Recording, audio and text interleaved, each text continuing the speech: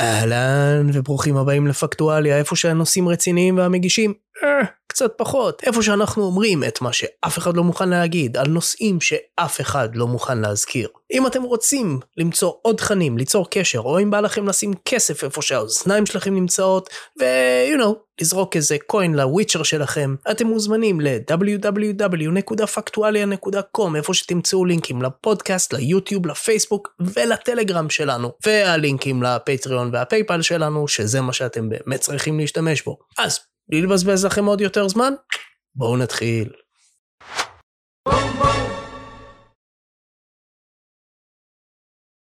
אז איך את רוצה שנציג אותך? את יכולה כמובן בעילום שם טוטלי, אם את רוצה. זה בסדר. שלום לכולם, קוראים לי אפרת, אני גרה בארץ, בישראל. אני אחות בטיפול נמרץ באחד הבתי חולים המובילים, הגדולים. אני אשמח מאוד לשתף אתכם בחוויה שלי, של הזמן לא פשוט של הנגיף שתפס את כל העולם, הכל משותק, כמו בכל העולם. למרות שבארץ מתחיל קצת להשתחרר, אבל עדיין אנשים בסגר, אם לא פיזי, בסגר נפשי.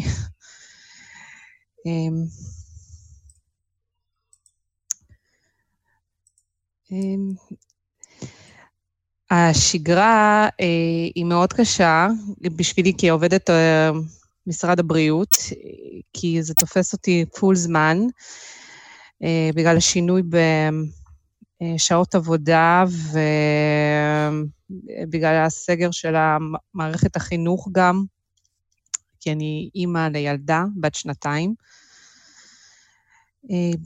וגם בעלי שעובד כל הזמן גם, זה מאוד קשה, מאוד קשה לנהל שגרה רגילה. אני יכול לדמיין. אז כן, אגב, זה מעניין, כי כאן בבריטניה, התגובה הייתה גרועה בצורה נוראית. גם אפשר לדבר על ההבדלים בין מערכות הבריאות, איך הגיבו כאן ואיך הגיבו שם, ואולי זה ככה בערך נתחיל. אני רק אגיד שמבין הדברים הטובים שעשו כאן בבריטניה, היה שאומנם סגרו את בתי הספר, אבל הם פתוחים עבור עבור אנשים שעובדים במשטרה, ממשלה ואחיות רופאים וכאלה. אז זה דווקא היה, זה היה צד חיובי. אבל בואי אני אתאר לך את החוויה שלי מללכת לחדר מיון, ולי כפי הנראה היה אשכרה COVID-19, זאת אומרת כנראה שזה לפחות לפי הרופאה, היא אמרה שמהלך המחלה אני טקסטבוק. ואני הגעתי אני אסמתי והגעתי עם קוצר נשימה רציני לחדר מיון. פשוט נושם דרך המשאף, מה שנקרא. אחרי אינלציה שלא עזרה, וזה התקף שנשאר, פשוט התקף רצוף למשך 3 ימים, עם קוצר נשימה למשך שבוע, שיעולים, כל מיני כאלה. זה אחרי חודש שלם בגדול של שיעולים ועניינים. ואז אני מגיע לשם, ונותנים לי מסכה surgical, כאילו לא איזה מסכה אמיתית. מסכה כירורגית רגילה, כן. כן, כן. ואני יושב, סתם, ואז הכניסו אותי למלוכלכים. מי שלא יודע, מלוכלכים זה כאילו מזוהמים, כן. כי יש חשד. ואתה יושב שם, והרופא אומר, כאילו, כן, יש מצב שהיה לך את זה, ובעצם עכשיו זה secondary infection, נתן לי אנטיביוטיקה, ואמר, לך לך. אם זה מחמיר, אז תתקשר לאמבולנס, בגדול, זה ממש מה שהוא אמר, אבל יותר מפחיד, מיטה לידי, ואני שומע את הכל, זה דרך וילון, הייתה אישה בת 61, כן, אשכרה יש לי את כל ההיסטוריקל, את כל המדיקל היסטורי שלה, כן? ב-61, אחרי שבץ, והיא ממש משתעלת, היא שומעים שהיא אשכרה, כאילו ממש, כמו שמתארים את זה, כן? ושלחו אותה הביתה. עכשיו, אין בדיקות, לא עושים כאן בדיקות, אלא אם כן אתה מאושפז, למרות שהם אומרים, הם יכולים לבדוק 100,000 איש ביום, הם לא. בודקים אולי 20, אני חושב, משהו כזה. מבחינת פר קפיטה, ישראל בודקת הרבה יותר. אף אחד לא בדק אותי, אני עכשיו על ליין שני של אנטיביוטיקה, לעוד שבוע, ואם צריך, אז אני על ליין שלישי, רביעי, ולא יודע. וזו החוויה שהייתה לי. איך החוויה הזו, ושוב, אני לא בא בטענות כלפי הצוות, שאגב, אף אחד שם לא היה ממוגן. בלי מסכות? בלי מסכות. בלי מסכות. רובם בלי. חוץ מאלה שבאו ובדקו, נגיד ההוא שבדק את הנשימה שלי, שעשה לי את המבחן נשיפה, אז הוא היה מוגן עם מגן, אבל בלי N95, הוא היה פשוט עם המגן עליו. והייתה אחות אחת עם N95, שעשו לה פרפ כזה, כאילו, אוקיי, את מוכנה, שתית מספיק וזה, כי זהו, מעכשיו לאורך כל המשמרת, שזה 12 שעות כאן בבריטניה, זהו, זה מה שיש לה. האמת שהמציאות שלנו קצת שונה מאנגליה כנראה, לפחות, אני לא יודעת באיזה תקופה היית, מבחינת הזמן, אם זה היה לפני חודש. ממש עכשיו. אז אצלנו זה מאוד שונה, כי אם מה שאתה מתאר, מה שהיה באנגליה, זה אצלנו היה לפני חודש בערך, אולי אפילו יותר חודש וחצי. עם כל הסגר של מדינה, החמירו מאוד את כל ההנחיות גם בבתי חולים, גם בחוץ, מן הסתם עכשיו חובה לשים מסכה כירורגית לפחות. גם יש כנס על מישהו שלא לובש את המסכה. בבית חולים יש גם, לא רק בבית חולים, בכניסה לבית חולים, גם בכניסה לקניון, זאת אומרת שהם לא עובדים, רק סופר לדוגמה בקניון, בודקים את החום, אם חום מעל 7-5 אי אפשר להיכנס. זה במקום הציבורים, בית חולים אני בכלל... זאת אומרת, אפילו סאב פיברילי אתה לא נכנס? בכללי כן, משתעל, אתה נשאר בבית, אסור להיכנס, כן, עד כמה שידוע לי.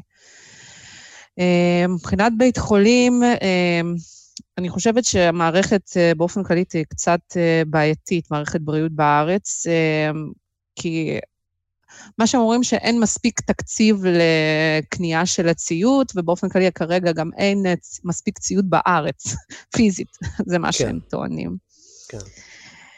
אם בהתחלה אנחנו היינו חייבים להיות רק עם המסכה הכירורגית, עכשיו גם N95 לחולים מונשמים וחולים שהם אינהלציה כלשהי פשוטה אפילו, וכל טיפול ממושך סיעודי, שזה אולי לא יודעת, רחצה, או רק אם אני בחדר 10 דקות, אני חייבת מסכה N95 ומגן עיניים, וחלוק. אז זה ממש בהחמרה. מבחינת המיון, כל הרופאים והאחיות מסתובבים עכשיו ב-N95 ומגן עיניים וחלוק. בקבלה לפחות בטריאז' פשוט חייבים. אבל זה חד פעמי, זה אומר שנותנים לך למשמרת אחד מסכה ומגן עיניים. זה אומר שאני צריכה בין החולה לחולה, בין מטופל לטופל, לנגב את המגן, שזה נורא, באמת לדעתי, אבל זה מה שיש. את צריכה להגיד תודה, לפחות אתם מקבלים. שוב, מה שהכי מרגיז אותי, אז כאן באנגליה הם לא אומרים עדיין ללבוש מסכות, בגלל שהם היו כל כך עסוקים בלשקר לנו שמסכות זה בעצם רע, כן, כי הממשלות היו בעצם בתחרות עם הציבור על מי קונה את המסכות. אז הם פשוט שיקרו באופן אקטיבי, כי הם היו בטוחים שזה לא משנה מה הם יגידו, אנשים יהיו אנוכיים, כן? עכשיו, אני חושב שאם הממשלה הייתה אומרת לאנשים, שמעו, מסכות זה עוזר, אבל עכשיו אנחנו צריכים את כל המסכות לעובדי רפואה, לפרונט ליין, רוב האנשים היו נענים לזה. אבל בגלל שהם היו כל כך עסוקים בלשקר לאנשים, עכשיו לחזור אחורה על השקר שלהם זה קשה. אז כאן בבריטניה אין בכלל דיבור על מסכות. ולגבי PPE, Protective Equipment, כן? זה שוב, זה מדהים לשמוע את הממשלה פשוט משקרת, כי הם אומרים, כן, כן, יש, ואנחנו חילקנו ביליון חתיכות, ואז אתה שומע חיות בשטח, ואני ראיתי את זה בעיניים שלי. ואני הייתי באחד הבתי חולים הכי גדולים כאן, זה רויאל ברקשיר, זה כאילו הבית חולים המרכזי של כל מחוז ברקשיר. ואין. אצלנו בכלל לא מדובר על חלוקת המסכות לציבור, ללא קשר לא, אני מדבר על רופאים וזה. מבחינת הציבור זה פשוט להכריח אנשים ללכת עם מסכות כירורגיות או איזשהו כיסוי על הפנים כאשר הם במקום ציבורי. אצלנו מסכה, כביכול חשוב לחסות את הפה והאף, לא בהכרח עם מסכה כירורגית, אבל עם הכנסת חוק הזה שחייבים, זה לא חוק רשמי באמת, כי הם לא חתמו על זה, אבל זה פורסם בציבור שיקנס על 200 שקל על מישהו שלא שם את המסכה. הם גם לא מחלקים, גם לא מספקים איזשהו אמצעים שאפשר להכין גם מסכה בבית, הם רק משרד הבריאות פרסם את הסרטון רשמי, איך להכין מסכה בבית. זה הדבר היחיד. שלדעתי זה מאוד חבל, כי לא כל אחד יכול להרשות לעצמו לקנות גם את האמצעי הגנה, וגם לא כל אחד יכול להכין את זה בבית. כן, למרות שטכנית אגב, נשים בנדנה מסביב לפנים, זה מספיק. זה מספיק בכללי, אבל זה לא מה שמשרד בריאות אומר. טוב. אז בואי שנייה, הנה, משרד הבריאות. אז אני תיארתי לך את המצב כאן בבריטניה, וכאן בבריטניה התגובה הייתה זוועתית מהרגע הראשון. בלי להגזים, יש כאן אנשים בממשלה שיש להם דם על הידיים, מבחינתי. לסבר את האוזן, אנחנו עד לפני חודש עדיין קיבלנו טיסות מאיראן ואיטליה. כולל צפון איטליה, בלי בדיקות, בלי כלום. אבל לא מדבר אפילו על בדיקות, על טרייסינג, כל הדברים האלה, זה בכלל, ויתרו מראש, אפילו לא ניסו. אז מתוך החוויה שלך, ואנחנו מדברים על טיפול נמרץ, כן? אוקיי. אוקיי. כשאנחנו מדברים כבר על אשכרה החולים שמגיעים, לפני שעכשיו נדבר על מערכת הבריאות באופן כללי ומבחינת כמה אחיות למטופל, את יודעת מה? לא, דווקא בואי נתחיל. כמה אחיות למטופל אנחנו מדברים עכשיו בארץ וכמה זה באופן סטנדרטי נגיד? באופן סטנדרטי, סטנדרט עולמי עד כמה שידעו לי גם בארצות הברית, כי אנחנו עובדים כולם לפי ארצות הברית, לפי ההנחיות של ארצות הברית, אמור להיות פר אחות חולה אחד. עכשיו זה 3, אנחנו תמיד עבדנו לפני קורונה גם עם 2, 3 היה עם מחלקה הייתה מפוצצת, היו מלא חולים, זה היה במצב חריג, עכשיו אפילו אין מספיק צוות כדי לעבוד עם 3, וכל המחלקה פשוט קורסת. אין מספיק גם ציוד הגנה, אין מספיק ציוד לטיפול בחולים שהם כביכול, אני עובד בטיפול נמרץ שהוא לא קורונה, אבל את כל הציוד מטיפול נמרץ שלנו לקחו לקורונה, לחולי קורונה, למחלקת קורונה. זאת אומרת שאנחנו לא יכולים לטפל עד הסוף נכון בחולים שלנו.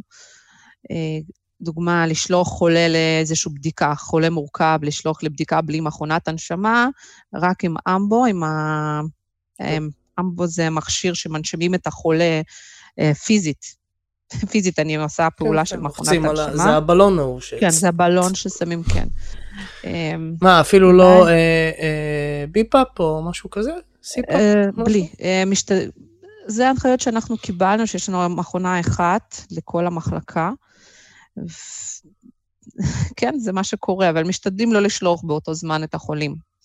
מדי פעם במשמרת יכול להיות 3 חולים שצריך להוציא לכל מיני בדיקות, אז מחכים, ממש דוחים את הבדיקות כדי להחזיר את מכונת הנשמה. כן, המצב לא פשוט, וככה צוות עובד פי 2 יותר קשה מהרגיל, ואם קודם עבדנו 8 שעות, עכשיו אנחנו עובדים 12 שעות. אם משמרת בוקר, מבחינת הכוח פיזי, מ-7 בבוקר עד 7 בערב, זה עוד בסדר, אבל בלילה, מ-7 בערב עד 7 בבוקר, זה סיוט מאוד קשה, מאוד קשה, צוות מאוד עייף. גם לקחת בחשבון שיש בבית גם ילדים, שהם לא בבית ספר ולא בגן.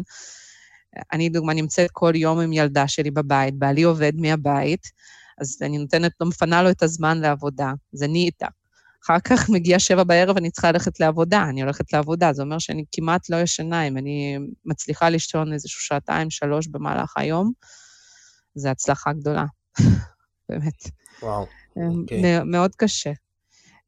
ואני לא יחידה כזו, יש לי חברות בעבודה שיש להם 2-3 ילדים, וכל אחד עם הזום, למידה מרחוק, עכשיו משרד החינוך עשה לימודים מרחוק, זה גם מעסיק אותם כל הזמן, להדליק מחשב, לכבות מחשב, זה מאוד קשה. כן. איך באופן כללי, איזה ציון היית נותנת למדינה? מאיך שאת רואה את זה סובייקטיבית, כן? עזבי עכשיו את ההשוואה לדברים שאני דיברתי עליהם.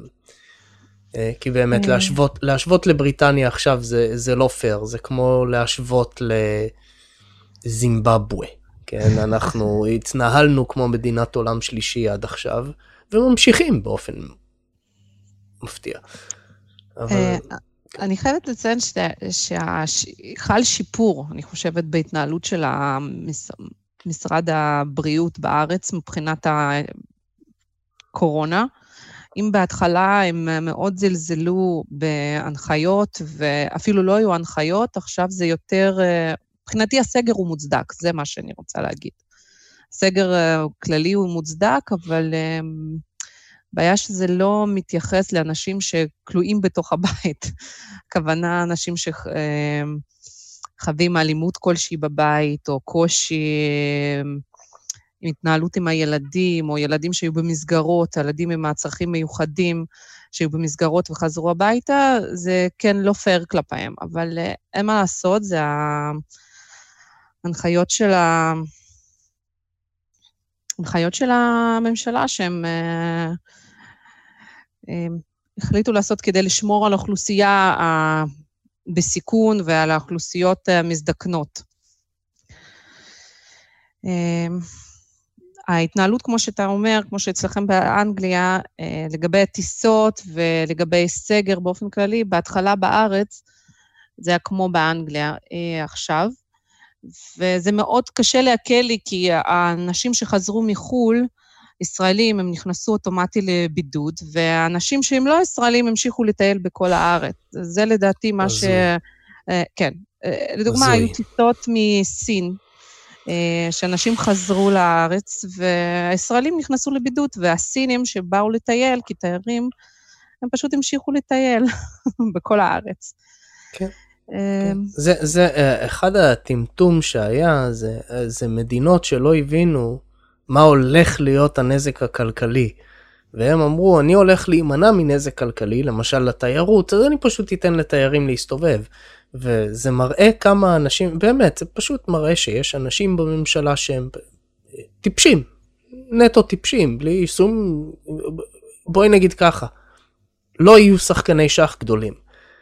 כי זה ברור שכל שבוע שאתה לא עושה סגר בהתחלה, זה עוד לפחות שבועיים של סגר אחר כך, בגלל פשוט הכמות אנשים שנדבקו, ואז זה אומר כמות הכסף שאתה הולך, וכל העולם בדיוק משלם על זה עכשיו, בגלל שכולם כל כך איטיים, וגם שיקרו כל הזמן, זה כולה שפעת, וזה פוגע רק בזקנים.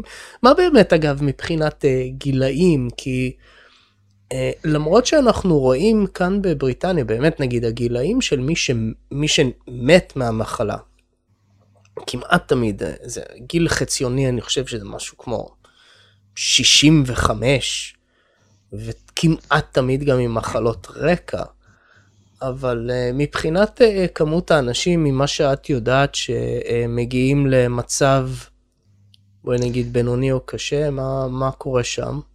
אז כביכול הסכנה הגדולה זה אנשים עם מחלות רקע, כמו שאמרת, וגיל מבוגר מתקדם מעל גיל 65. מבחינתי 65 זה מאוד צעיר, אבל זה כן נכון, מעל גיל 65. לרוב, מי שנפטר בארץ, זה אנשים מעל גיל, אני חושבת שממוצע בערך גיל 85, והמכה מאוד קשה חוו אנשים שנמצאים בבתי אבות. כי האנשים שמטפלים בהם זה אנשים צעירים, שלא מרגישים שום סימנים נלווים של המגיף. דוגמה, עובדת סוציאלית שהגיעה, שהיא צעירה, בת 40, הגיעה לבית אבות, לתת שירות שלה לקשיש, והיה לה נגיף והדביקה חצי מבית אבות. ולרוב אנשים שכן נפטרו לצערי, זה אנשים מעל גיל 80, מלא מעל גיל 90. היו איזשהו 20 או 30 אנשים שנפטרו מעל גיל 90.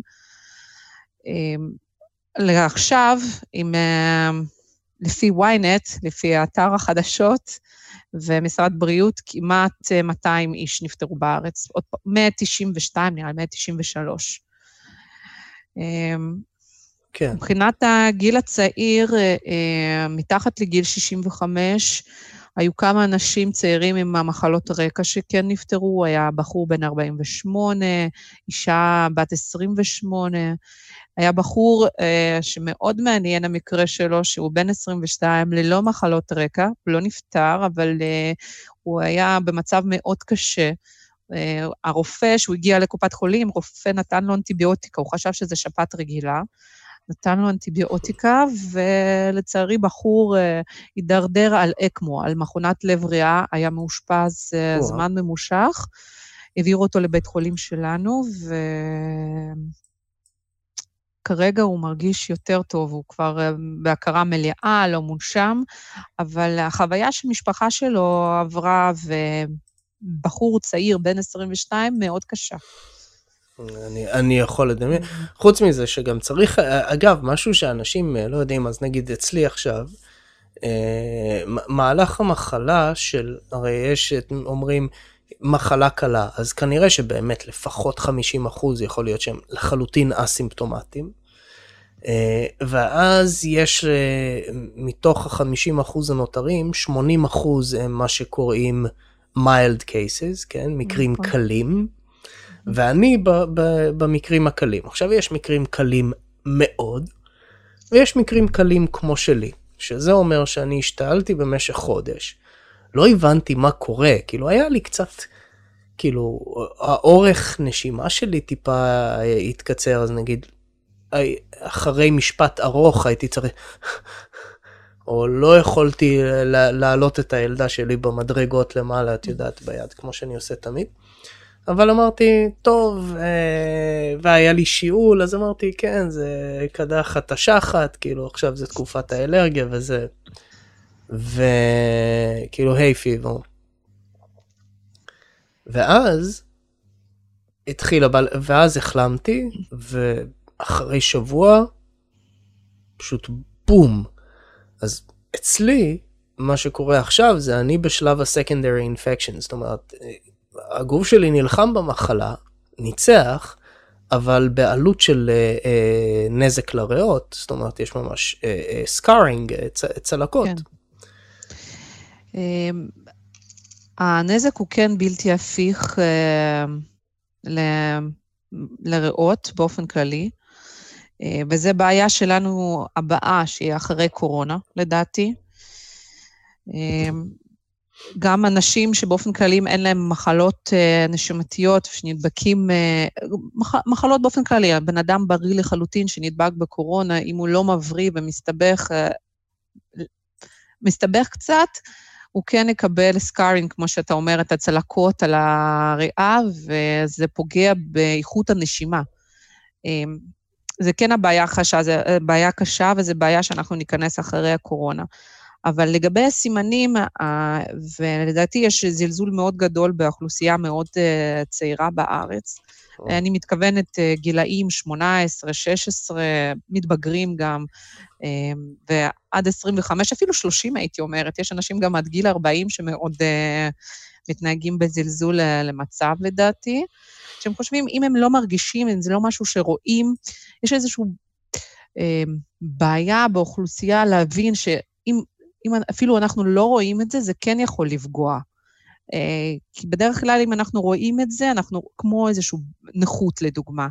אז אנחנו מקבלים את זה כבר, כי אנחנו רואים את זה. וכשלא רואים את זה, זה מאוד קשה לקבל את זה. מאוד קשה. אנשים לא מבינים שזה יכול לפגוע במשפחות שלהם, בחברים שלהם. אם זה לא, אני לא מרגישה שום דבר ואין לי סימנים, זה לא אומר שמישהו שאני אדביק אותו, הוא לא ירגיש שום דבר, וזה לא ישפיע עליו.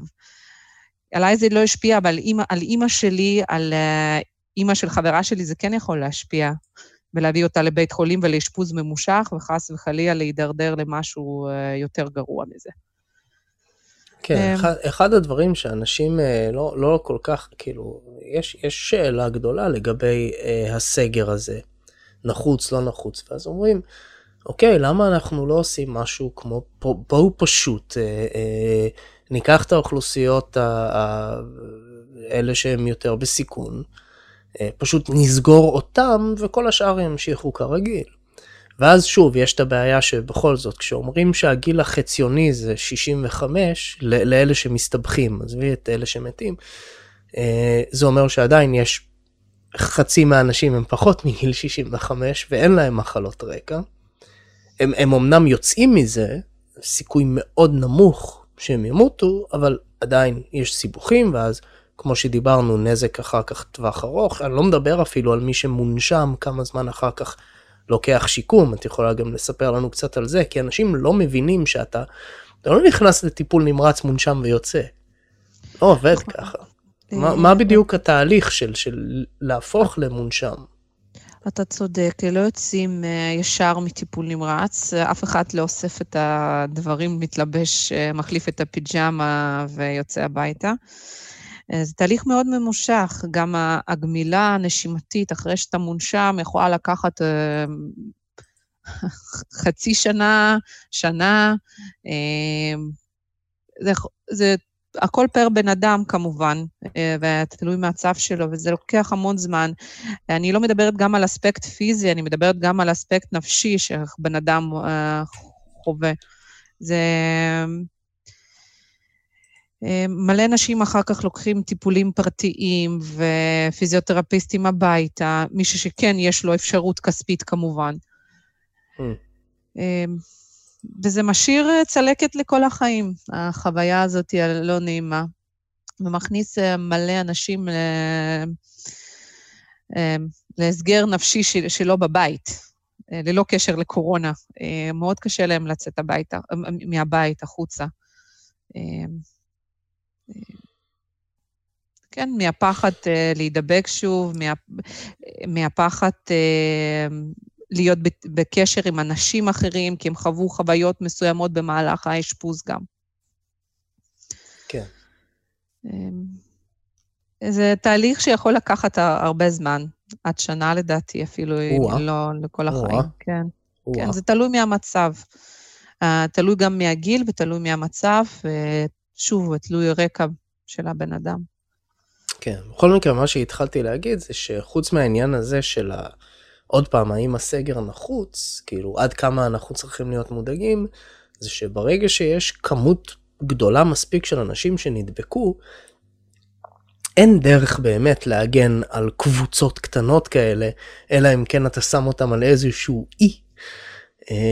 פשוט כי אני נותן את הדוגמה הזו, אוקיי, אז נגיד יש בית אבות, ועושים לו משלוח של מזון מאיזשהו סופרמרקט, ועל אחד העטיפות שם יש איזשהו viral load, ולא נגיד שאפילו לא גבוה, אבל סיכוי של 1 ל-20, סתם למשל, שמי שנוגע בזה ידבק. ואז אתה אומר, אוקיי, אז מתוך 20 בתי אבות, באחד מהם זה יקרה, ואז יהיה עובד שידבק, או משהו כזה, לא משנה כמה ישמרו, בסופו של דבר, איכשהו זה יעבור. זאת אומרת, זו מחלה שנראית כאילו היא עוברת כל כך בקלות, כן, זה פשוט, אי אפשר לאמוד, אבל מצד שני, כמו שאת אומרת, אז יש לך את הבעיות שאת בעצמך נתקלת בהן כעובדת בריאות, זאת אומרת, אז זה בעצם שם אותנו בבעיה, כי כמה עוד תוכלי להמשיך לעבוד, ולהחזיק את הסגר הזה, בכל כך מעט שעות שינה, וזה אחד הבעיות הכי גדולות שיש גם לרופאים, בייחוד לסטאז'רים, כל כך מעט שעות שינה, בסופו של דבר אתה עושה טעויות. עכשיו, כל עוד אתה חלק מצוות, תמיד יהיה עוד מישהו שם כדי, את יודעת, לשים לב, לראות מה אתה עושה. בגלל זה, כמו שלפחות מה שאני זוכר, זה שיש תהליכים מסוימים שהם יותר מסוכנים, אז תמיד חייבים לפחות 2 אנשים שם. אבל אין מה לעשות, זאת אומרת, בסופו של דבר, שעות שינה, וגם בכלל היכולת לצאת מהבית, כאילו מה קורה אם עכשיו בעלך לא בבית בכלל, וכן בעבודה, מבינה? זה מצב, כן, לא פשוט, לא רק אצלי, גם אצל רוב האנשים שעובדים גם מהבית וגם במערכת הבריאות. האמת שזה פשוט עייפות פיזית מטורפת ונפשית גם. אני לא יודעת כמה זמן אני יכולה לעמוד בזה, אגיד לך האמת שכבר נמאס לי, באמת נמאס לי, גם נמאס לי מהמצב בבית, ונמאס לי מהמצב בעבודה. זה כל אחד חווה כנראה, מישהו שעובד עכשיו בבית חולים, או קשור איכשהו לטיפול באנשים.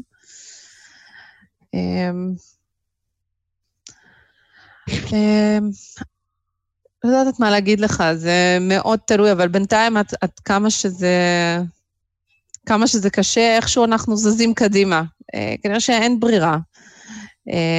וגם אין לי כרגע עבודה אחרת. בשמחה אולי הייתי פורשת, לוקחת שנה של חופש שנתי, ומחכה עד שהכל יעבור, אבל זה לא יקרה. חסר עובדי בריאות, גם חסר באופן כללי עכשיו עבודה, אין אפשרות אפילו עכשיו לפרוש לדוגמה לקופת חולים, לעבור לקופת חולים לעבוד מבית חולים. זה בעיה. אני מניחה שגם כולם רוצים חופש, וכרגע גם בוטל חופש שנתי לרוב העובדים. כמובן. זה מצב לא פשוט, והעבודה מאוד קשה, בתנאים מאוד קשים, ואנשים שעובדים בקורונה, יש לי כמה חברות שעובדים במחלקת קורונה, זה כל הזמן להיות לבוש ב-20 שכבות, ב-20 מסכות, אני מגזימה כרגע עכשיו, בלי מזגן, כי המזגן זה המערכת הכללית של בית חולים, בלי מזגן, זה מאוד קשה. לגבי הדבקה, זה כן, אי אפשר עכשיו לסגור את הבית אבות ולא לספק להם שום דבר, או לסגור את הבית חולים ולעשות תנאים סטרילים לאף מוסד בארץ, כנראה שזה לא ריאלי. גם אין לזה משאבים, גם אין מספיק אנשים שיכולים לספק את השירות הזה. זו עבודה מאוד קשה, שדורשת המון השקעה כספית, וגם לוגיסטיקה כביכול. אבל אני חושבת שאנחנו נצא בסוף מזה, השאלה מתי, כמה זמן יעבור ולאיזה בור כלכלי המדינה תכניס גם את כל האנשים ואת עצמה. טוב, הבור הכלכלי, זה שוב, זה חלק מהשיקול. העניין הוא שזה היה צריך להיות השיקול בהתחלה, פשוט אנשים מטומטמים, הם לא הבינו לאן הם הולכים. הם לא הבינו שכל שנייה, כל יום שעובר, הנזק הכלכלי רק הולך וגדל. הם לא דוחים את מה שהולך לבוא. אבל זה, אני כל הזמן נותן את הדוגמה של דרום קוריאה, כן? פשוט, אם מההתחלה אתה נותן ישר, נכנס בזה עד הסוף, אז אתה לא צריך סגר על כל המדינה. גם סינגפור הם יצאו מזה. סינגפור, טיואן, דרום קוריאה. כן, כן. זה גרמניה. גם. גרמניה עדיין נמצאת קצת...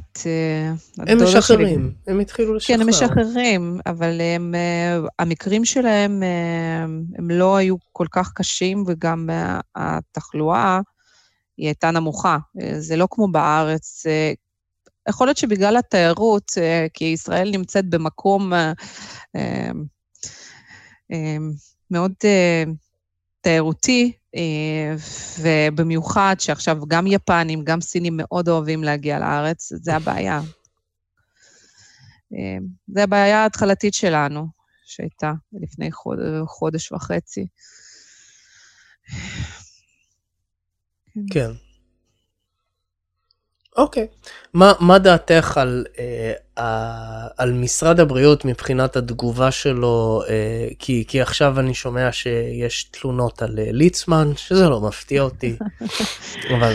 אוי, נגעת במקום הכואב לגבי שר הבריאות שלנו, מבחינתי זה פשוט, אני חושבת שזה לא רק מבחינתי, זה מבחינת כל המדינה, נראה לי שזה בושה וחרפה למדינת ישראל,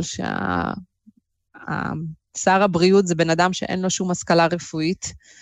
אין לו שום השכלה בכלל. שום השכלה בכלל. הוא לא יודע מה זה משוואה ריבועית. נכון, אני לא מזלזלת בדת, או בדת של אף אחד אחר, או באמונה של אף אחד אחר, אבל אני מסתערת, התואר רב חסידות זה לא תואר רפואה, לצערי.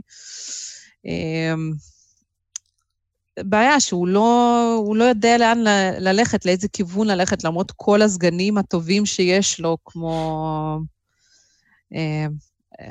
יצא לי מראש, השם שלו בר שלום, בר לב, הסגן שלו.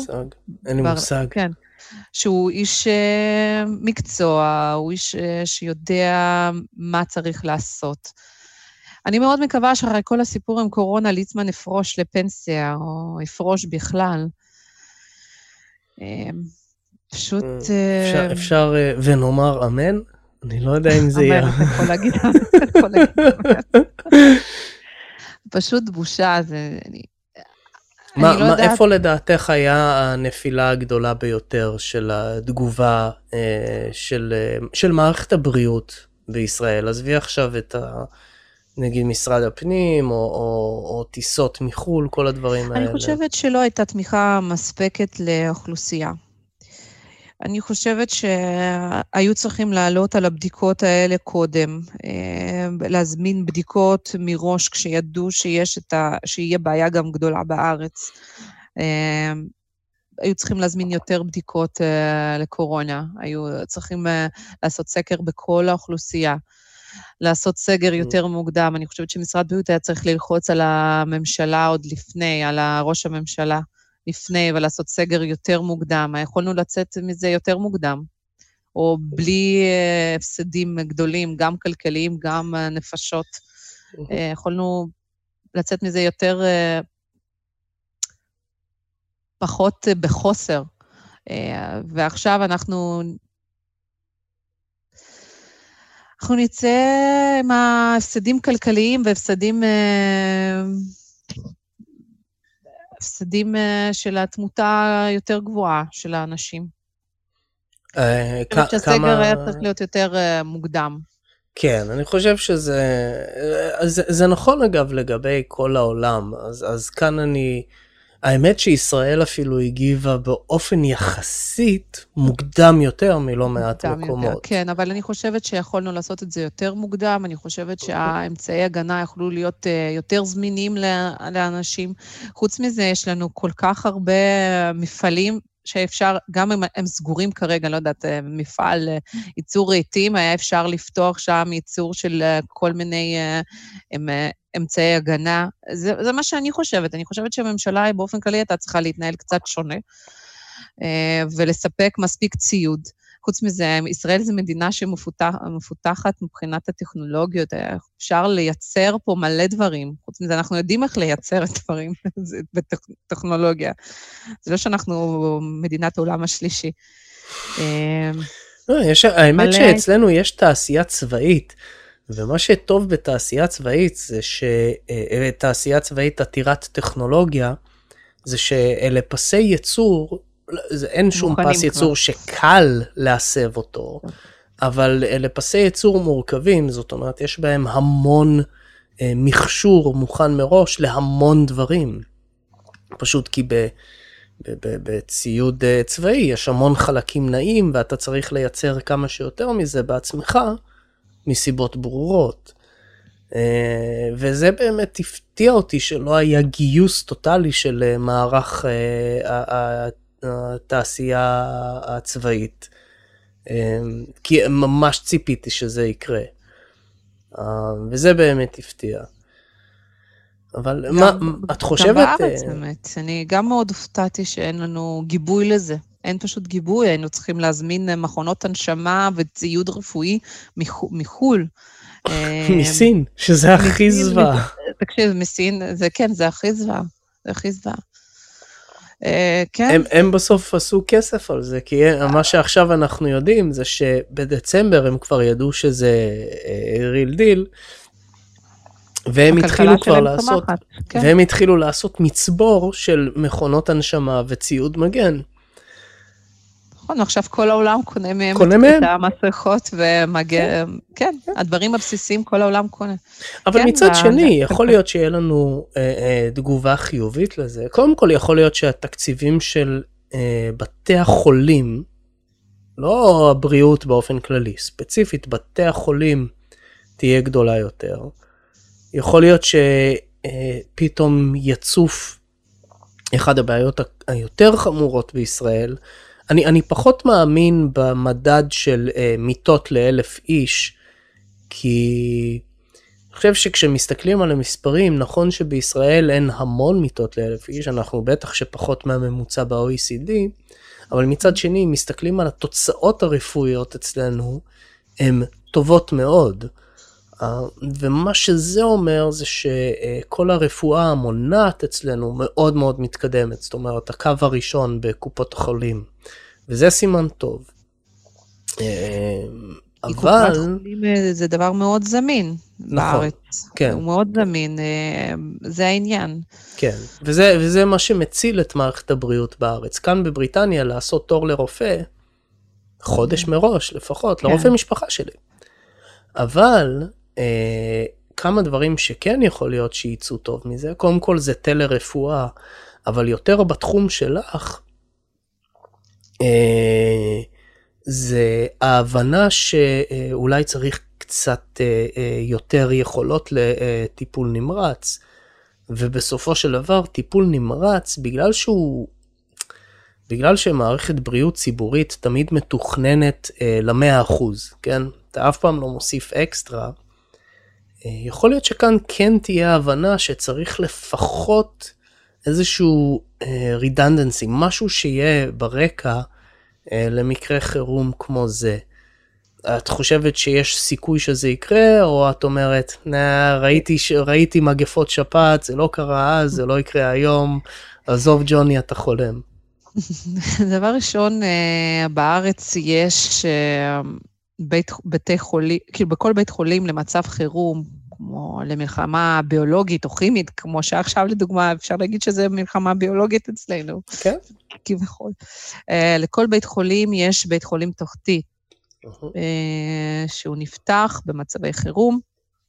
הצוות הוא מתורגל, לא את כל הצוות, אבל יש קבוצות שמתרגלים את הפינוי של כל הבית חולים למצב חירום, וגם למצב כמו שיש לנו עכשיו, אז פותחים את הבית חולים תחתי, לדוגמה בשיבה, בבית חולים כביכול הכי מוביל בארץ, פתחו את הבית חולים תחתי לחולי קורונה. כן. מה שטוב בזה זה שיש מערכת נפרדת של המיזוג והספקת חמצן, היא נפרדת מבית חולים עצמו. כן. זה אומר שאם אנחנו מדליקים מזגן, אז אנחנו יודעים שהקורונה עוברת בטיפות גדולות, באוויר. באוויר הכוונה, היא לא נשארת באוויר, הכוונה באוויר ב3 מטר לפחות. אז, וזה נכנס, יכול להיכנס למזגן, למערכת האוורור, אז זה מה שטוב שזה לא עובר למחלקות הנקיות, איפה שחולים הנקיים, כביכול ללא קורונה נמצאים. הבעיה שזה, את כל המצב הזה צף יותר מדי מאוחר, הם פיזרו את כל החולים, זה עוד נקודה שממש הצבנה אותי במהלך של כל ההתנהלות, שפיזרו את כל החולים בכל הבתי חולים, ומלכתחילה לא סגרו את בית חולים אחד לדוגמה לחולי קורונה, שזה גרם להתדבקות של שאר החולים במחלקות. לדוגמה, חולים שהם מושתלים, שהם יותר רגישים לקורונה, היו כמה מספרי של מושתלים, מושתלי כליה, מושתלי כבד שנדבקו גם, שלדעתי זה מאוד חמור, אנשים שמחכים הרבה זמן להשתלה, ופתאום הם גם נדבקים בנגיף, שזה אסון מבחינתי. ורק עכשיו... בייחוד מושתלים, צריך להבין, מושתלים הם על immunodepressants, לא יודע איך אומרים בעברית. מערכת חיסונית ירודה, כן. כן, מדכאים אותה בכוונה, כדי שלא יהיה דחייה של שתלים. אלה האנשים ששפעת יכולה להרוג אותם, זה כמו איידס בגדול, כאילו, מחלה הכי פשוטה, אתה יכול... כן, ורק לפני איזשהו חצי חודש הם סגרו את הבית חולים. כן. אחת, שמיר, בית חולים שמיר בארץ, באזור ראשון לציון, שהם סגרו אותה לחולי קורונה. כביכול את כל האנשים שנמצאים שם הם חולי קורונה, והתחילו לסגור את הבתי מלון בארץ לחולים קלים שהגיעו מחול. כן. כן, שזה מה ש... כן, אז זה גם כן בכל העולם. אגב, כמה מיטות יש שם בשיבה, בבית חולים התחתי? התחתי, זה 5 קומות, אני חושבת שזה יותר, אבל זה לא עניין של כמה מיטות, זה עניין כמה יש מנשמים. זה מה שחשוב. מיטות יכול להיות יותר, זה כמו בבית חולים רגיל, אבל הבעיה זה לא המיטה, הבעיה זה המונשמים. כן, אגב, מיטה של טיפול נמרץ ומיטה נגיד שיש בפנימית, זה אותו מיטה או שזה אפילו הציוד הזה הוא שונה? זה אמור להיות שונה, אנחנו משתדלים לשים מזרון למניעת פצעי לחץ, בגלל שזה תלוי בית חולים בעצם. אם זה בית חולים פרטי, אז יש להם ציוד יותר מתקדם, בית חולים... עירוני או ממשלתי, יכול להיות שציוד יהיה פחות עכשווי, פחות מתקדם. כן. תלוי במה. בדרך כלל משקיעים יותר בציוד רפואי. השקעה יותר בציוד רפואי, ממה שבמיטה. אבל בטיפול נמרץ, כן, אמור להיות מיטות יותר משנות את הזווית. זה משהו ממש מצחיק, שבארץ יש פיתוח של מזרון נגד פצעי לחץ, לפי התנוחות הגוף. בעיה שבאף בית חולים, בארץ אין את המזרון הזה. זה הכל מצופק לארצות הברית. כמובן. זה לא מפתיע. אני פשוט מכירה את האנשים שמייצרים את המזרונים, ושזה סטארט-אפ שלהם, והכל מסופק לארצות הברית, ולא... באף בית חולים לא שמעתי. לא שמעתי על אף בית חולים שרכש את המזרון אחד אפילו, בארץ. כן.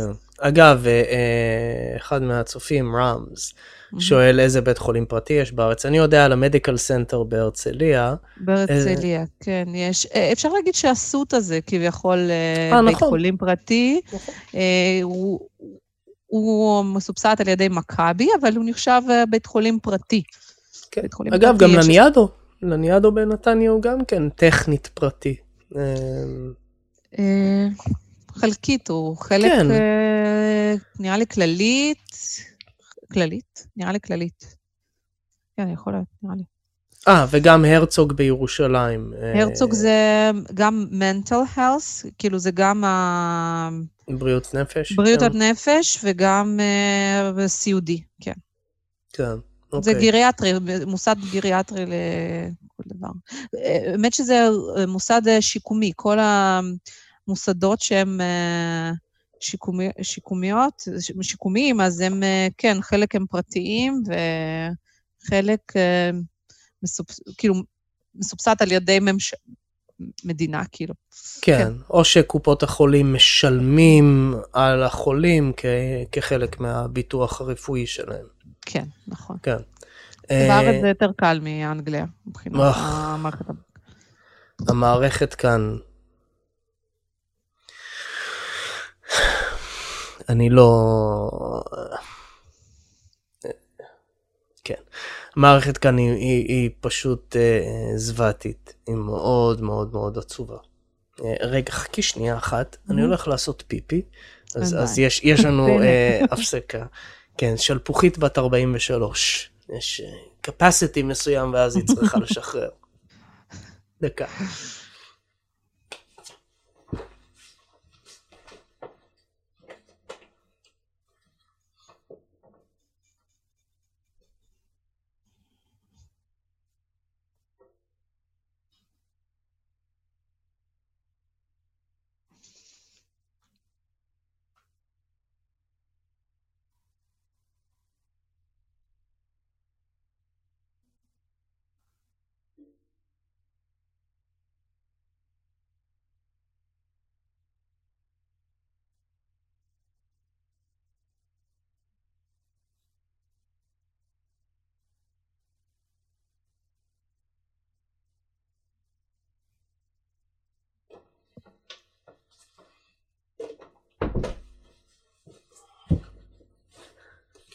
אוקיי, זה היה מהיר, לא שטפתי ידיים, אל תספרי לאף אחד. אבל זה בסדר, הפיפי שלי נקי. חוץ מזה, פיפי זה דבר סטרילי, אז הכל בסדר.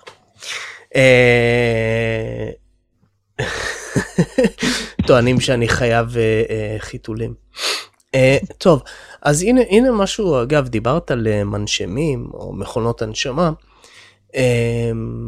משהו שיצא, יש כאן בבריטניה ארגון שנקרא איקנארק, שזה מעין הלשכה המרכזית לסטטיסטיקה של טיפול מוגבר וטיפול נמרץ. את רוצה אגב להסביר לאנשים מה ההבדל בין טיפול מוגבר לנמרץ?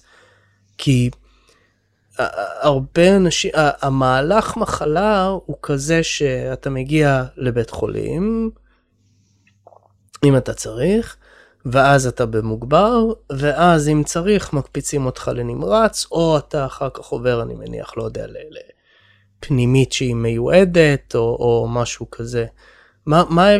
איך בכלל עובד טיפול מוגבר בארץ? אני יודע קצת בבריטניה, מה בדיוק המצב בארץ? איך זה עובד? בארץ, כל חולה שהוא צריך מעקב מאוד מאוד הדוק, כאילו, של הלחץ דם, מעקב נשימתי, ולזה צריך להכניס כל מיני אירועים, הוא צריך טיפול נמרץ, אירועים שנכנסים לורידים גדולים לתוך העורק, וצריך ממש מעקב ושמירה עליהם, אז זה טיפול נמרץ. חולים כביכול גם שצריך הנשמה ושלא יציבים נשימתית, יש איזושהי מצוקה נשימתית, הם צריכים להיות בטיפול נמרץ. חולה שהוא במוגבר, אני מאוד מקווה שאני ברורה, אם לא אז נשמח להסביר יותר, וחולים שהם נמצאים במוגבר, זה חולים שהם כבכל, הם יציבים, המצב שלהם יציב, אבל הם עדיין צריכים איזשהו מעקב מאוד הדוק של הצוות הרפואי, קרוב, הדוק, וגם יש פחות חולים פר אחות במחלקה, כביכול. אם בטיפול נמרץ יש עכשיו 2-3 לאחות, אז במוגבר יש קצת יותר חולים לאחות. יש 4, 6, 5, מ-4 עד 6. כן, כאשר המצב, צריך להגיד שהמצב בפנימית זה 20 על אחות. זה 20, 25, אני חושבת שאני לא הייתי יכולה לעבוד בפנימית אישית, נראה לי זה עבודה מאוד קשה, ולקחת בחשבון את כל המשפחות שמגיעות, אני יכולה להבין את הכל, אבל יש איזשהו גבול, כמה אפשר, בוא נגיד בצורה קלה להציק לאחות, או לצוות רפואי בבקשות. כן. מה באמת המצב אני יודע שאת בטיפול נמרץ, אבל לא בקורונה, אני חושב שאני יודע איזה טיפול נמרץ, אתה חושב שאני חושב על זה. כאילו עכשיו אני אמרת איזה טיפול, אוקיי, אז אני הבנתי. אני לא ידעתי שהייתם ביחד ממש באותו, כן, עכשיו אני יודע, אוקיי, סבבה. שנה שלמה.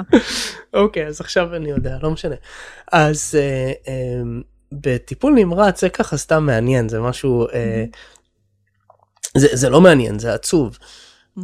בטיפול נמרץ, כאשר הבן אדם, כאשר יודעים שזהו, ובדרך כלל יודעים שזהו, זה מעט מאוד פעמים בא בהפתעה טוטלית, חוץ מזה כשפתאום בן אדם מחליט בבת אחת, לא יודע, לעשות איזה אירוע לב או משהו, שזה קורה, אבל בדרך כלל, כשזה הולך לקרות, יודעים שזה סיכוי לא רע לפחות שזה יקרה, ממה שאני יודע.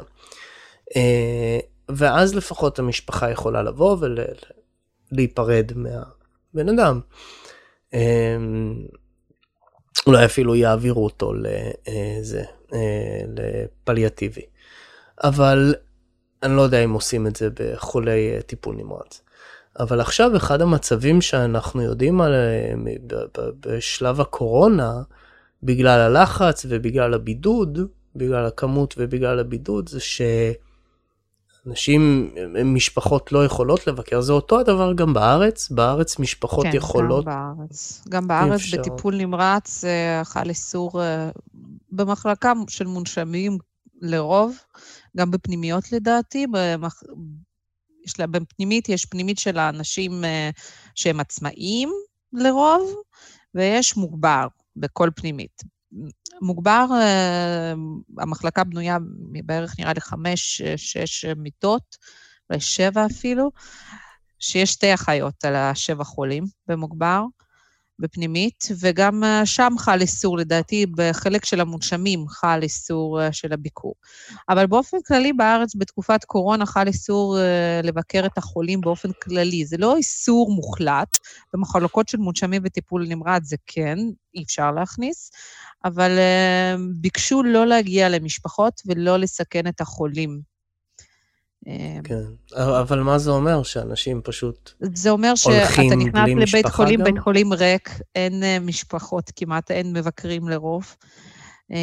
יש רק אולי מישהו אחד שבא לבקר, אצלנו במחלקה אין אף אחד, אנחנו מאוד משתדלים לעשות שיחות עם המשפחות, אם קודם לא היו שום שיחות עם משפחות בטלפון, כדי לשמור על הפרטיות של החולים, כי אנחנו לא יודעים מול מי אנחנו מדברים בטלפון.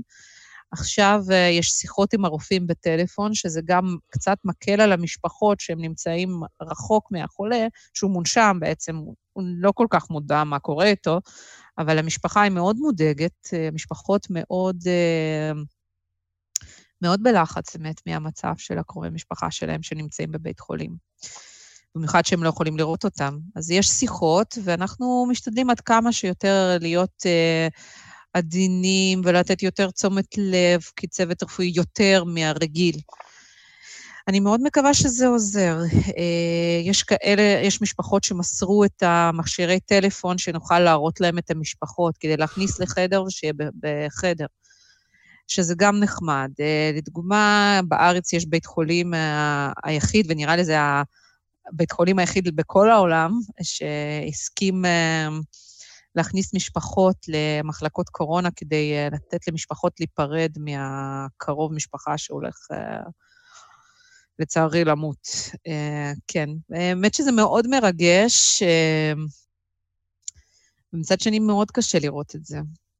לא הייתי רוצה להיות, לא בצד, באף צד, לא בצד של המשפחה, ולא בצד של החולה קורונה, זה מאוד קשה. כן, למרות ששוב, לפחות אנחנו יכולים להגיד שלמזלנו, יש משפט שאני חוזר עליו כמה פעמים, המאזינים שלי כבר מכירים אותו טוב, שזה כל עוד הילדים קוברים את ההורים, זה לא טרגדיה. טרגדיה אמיתית זה כשהורה קובר ילד. זה אין שום דבר, אנחנו עכשיו מתקרבים בצעדי ענק ליום הזיכרון, שהולך להיות מעניין מאוד, וזה טרגדיה, כן? זה טרגדיה. אבל כל עוד באמת מדובר על חולים יחסית מבוגרים, שהם כבר אחרי ילדים, זה עניין אחר. ישי שואל, מה אתם עושים כאשר צריך לידע אנשים בעניין דחוף, למשל צורך בניתוח?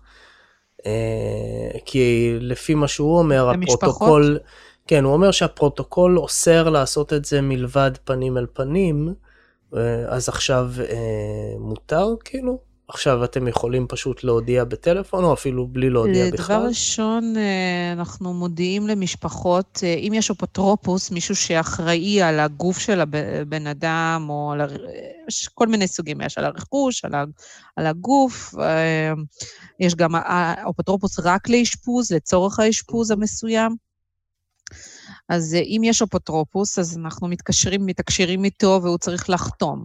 הבעיה שעכשיו בית משפט לא כזה זמין, ואם זו פעולה מאוד דחופה, אז יש חתימה של 3 רופאים, שזה מאפשר לנתח את החולה, ולעשות פרוצדורה מסוימת, שיכולה להציל את החיים לרוב. כן, 3 רופאים, חתימה של 3 רופאים הבכירים. אוקיי, הבנתי. אוקיי, אז יש תוכנית מגירה למקרה ומשהו קורה. לרוב זה גם קורה ללא קשר לקורונה. אם אי אפשר להשיג אפוטרופוס, או אי אפשר להשיג את הבן משפחה, אבל עכשיו בגלל שאי אפשר לחתום על זה חוקי, אז זה 3 רופאים. הבנתי. אוקיי. איזה עוד דברים את רוצה להוסיף ככה לאנשים? בואי נגיד אפילו עצות לאנשים שעכשיו מגיעים חס וחלילה וצריכים משהו. לבית חולים? כן, כן. דבר ראשון, לא להגיע לבית חולים אם יש משהו לא דחוף. באמת, אני מבינה שלכל אחד אם משהו מציג זה מאוד דחוף. אני יכולה להגיד ירדה כמות הפניות של אנשים לבית חולים באופן כללי, למיון. אם תגיעו למיון לכל בית חולים עכשיו בארץ, הוא יהיה לרוב ריק, כאילו חצי ריק, לא כמו שפעם, שהתפוסה של 120 או 150%. אם משהו שאפשר לפתור בבית, אז כדאי, או עם רופא בטלפון. זה משהו שעכשיו מאוד נפוץ, שירות שקופת חולים נותנת ייעוץ טלפוני עם הרופא, גם בענייני קורונה, ורופאים עכשיו יש להם אישור לתת זימון לבדיקת קורונה, גם. עכשיו גם פיזרו בכל הארץ כל מיני עמדות של קופות חולים, כרגע ידוע לי על 2 קופות חולים שעושים בדיקה של כללית ושל מכבי, ברחבי הארץ, שהם לוקחים מטוש, ותוך 24 שעות מחויב לתת את התשובה של הקורונה, אם הוא חיובי או שלילי.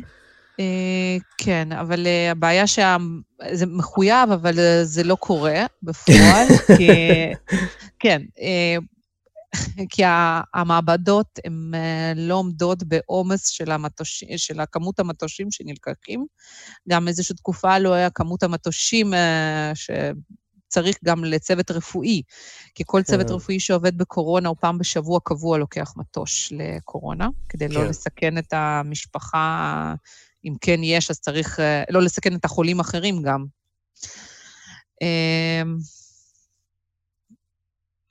כן, אגב, המחסור במטושים הוא שוב, הוא בינלאומי, ושוב, הבעיה הזו של הכל מיוצר בסין.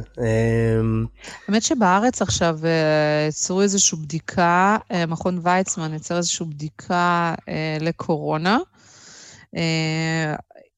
הבדיקה הזו היא בתהליכי פיתוח, היא אמורה להיות אולי שבועיים הקרובים מזמינה, עד כמה שידוע לי.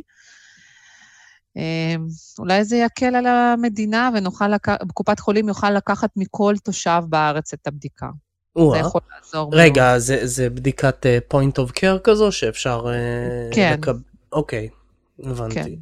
וגם מכון ויצמן עכשיו עושה סקר של אוכלוסייה, הוא מזמין את האוכלוסייה לתרום את הפלזמה. בלי זה שהם יודעים אם היו חולים בקורונה די פעם, או לא יכולים, פלזמה זה החלק של הדם,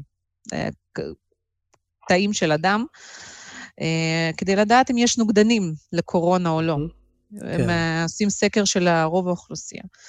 אז לגבי המלצות, אני חוזרת, לא לגשת למיון אם אפשר לפתור את הבעיה בבית. לגבי המרשמים, גם אפשר, בארץ יש מערכת מצוינת של המרשמים מרחוק. כל הרופא, אפשר לדבר עם הרופא דרך המייל ודרך המערכת מסוימת של קופת חולים. לקבל מרשמים, לקבל המלצות, לקבל תור זימון למיון אם כן צריך, אז לא צריך להגיע לקופת חולים. כמה שיותר לנוח בבית אם אתם לא עובדים, ליהנות עם משפחה, זה מה שאני יכולה להגיד. וכן, אולי... לא יודע כמה אפשר ליהנות כשאתה מתחיל לשרוף את החסכונות שלך, ולא עובד, כן? לצערי, אני מאוד הייתי רוצה להיות כל הזמן בבית, אבל זה תמיד, זה מישהו שיש לו... מישהו שיש לו זמן הוא לא מעריך, מישהו שאין לו זמן הוא מאוד רוצה את זה. אבל כן, פשוט להיות בבית יותר ולהשתמש באמצעי הגנה כמה שיותר, אבל להשתמש נכון, גם בכפפות וגם במסכות. מבחינתי אין שום צורך ללבוש כפפות. חשוב מאוד לא לגעת בפנים ולשטוף ידיים טוב טוב. טוב, זה הסטנדרט, כן. הכפפות באמת זה בעיה, כי אלא אם כן נגיד, אתה באמת מאומן בלהשתמש בזה נכון, איך להוריד את זה נכון, ויש כזה תהליך, אתה כל פעם, אתה מוריד דבר, ואתה חיטוי ידיים, ומוריד עוד משהו, וחיטוי ידיים, ועל המסכה אתה צריך, נגיד, ואתה כן, יש לך N95, עליה אתה טכנית צריך גם מסכה כירורגית,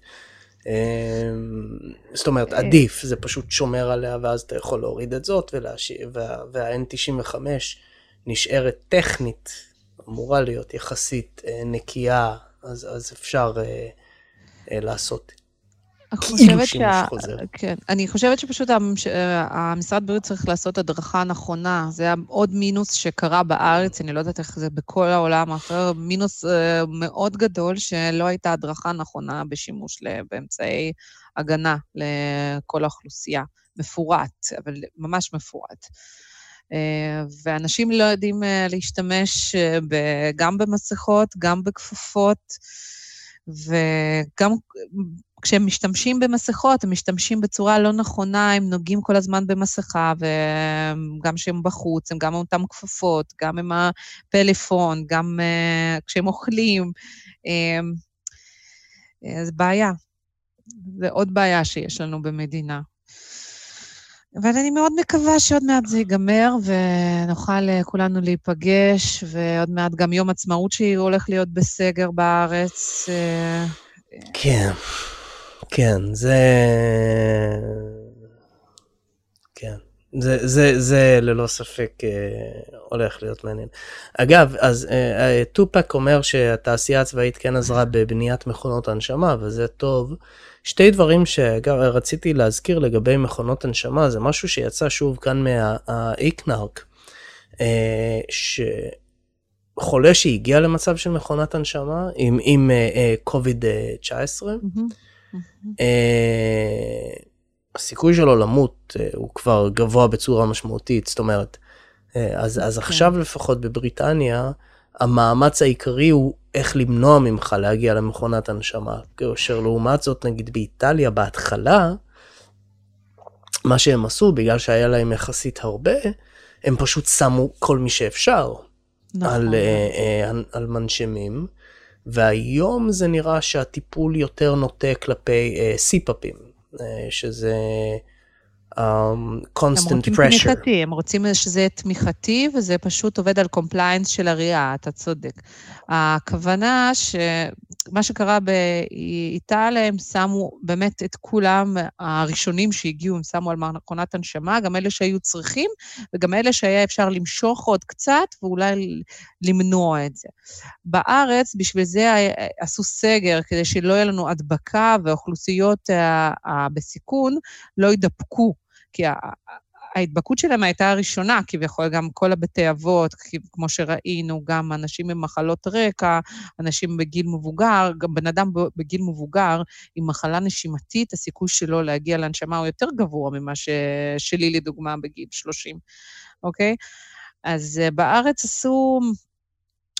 עשו סגר מוצדק, כדי להימנע משימוש מוגבר במכונות הנשמה, כדי לשמור את המכונות הנשמה לאנשים באמת שצריכים את המכונת הנשמה. גם באיטליה עכשיו גם לא מנשמים אנשים אחרי גיל 65, כי כן, כן, הטריאז' עכשיו הוא... הבנתי שאגב זה אותו הדבר בספרד, גם כן. גם בספרד, מעל 65, אתה פשוט לא...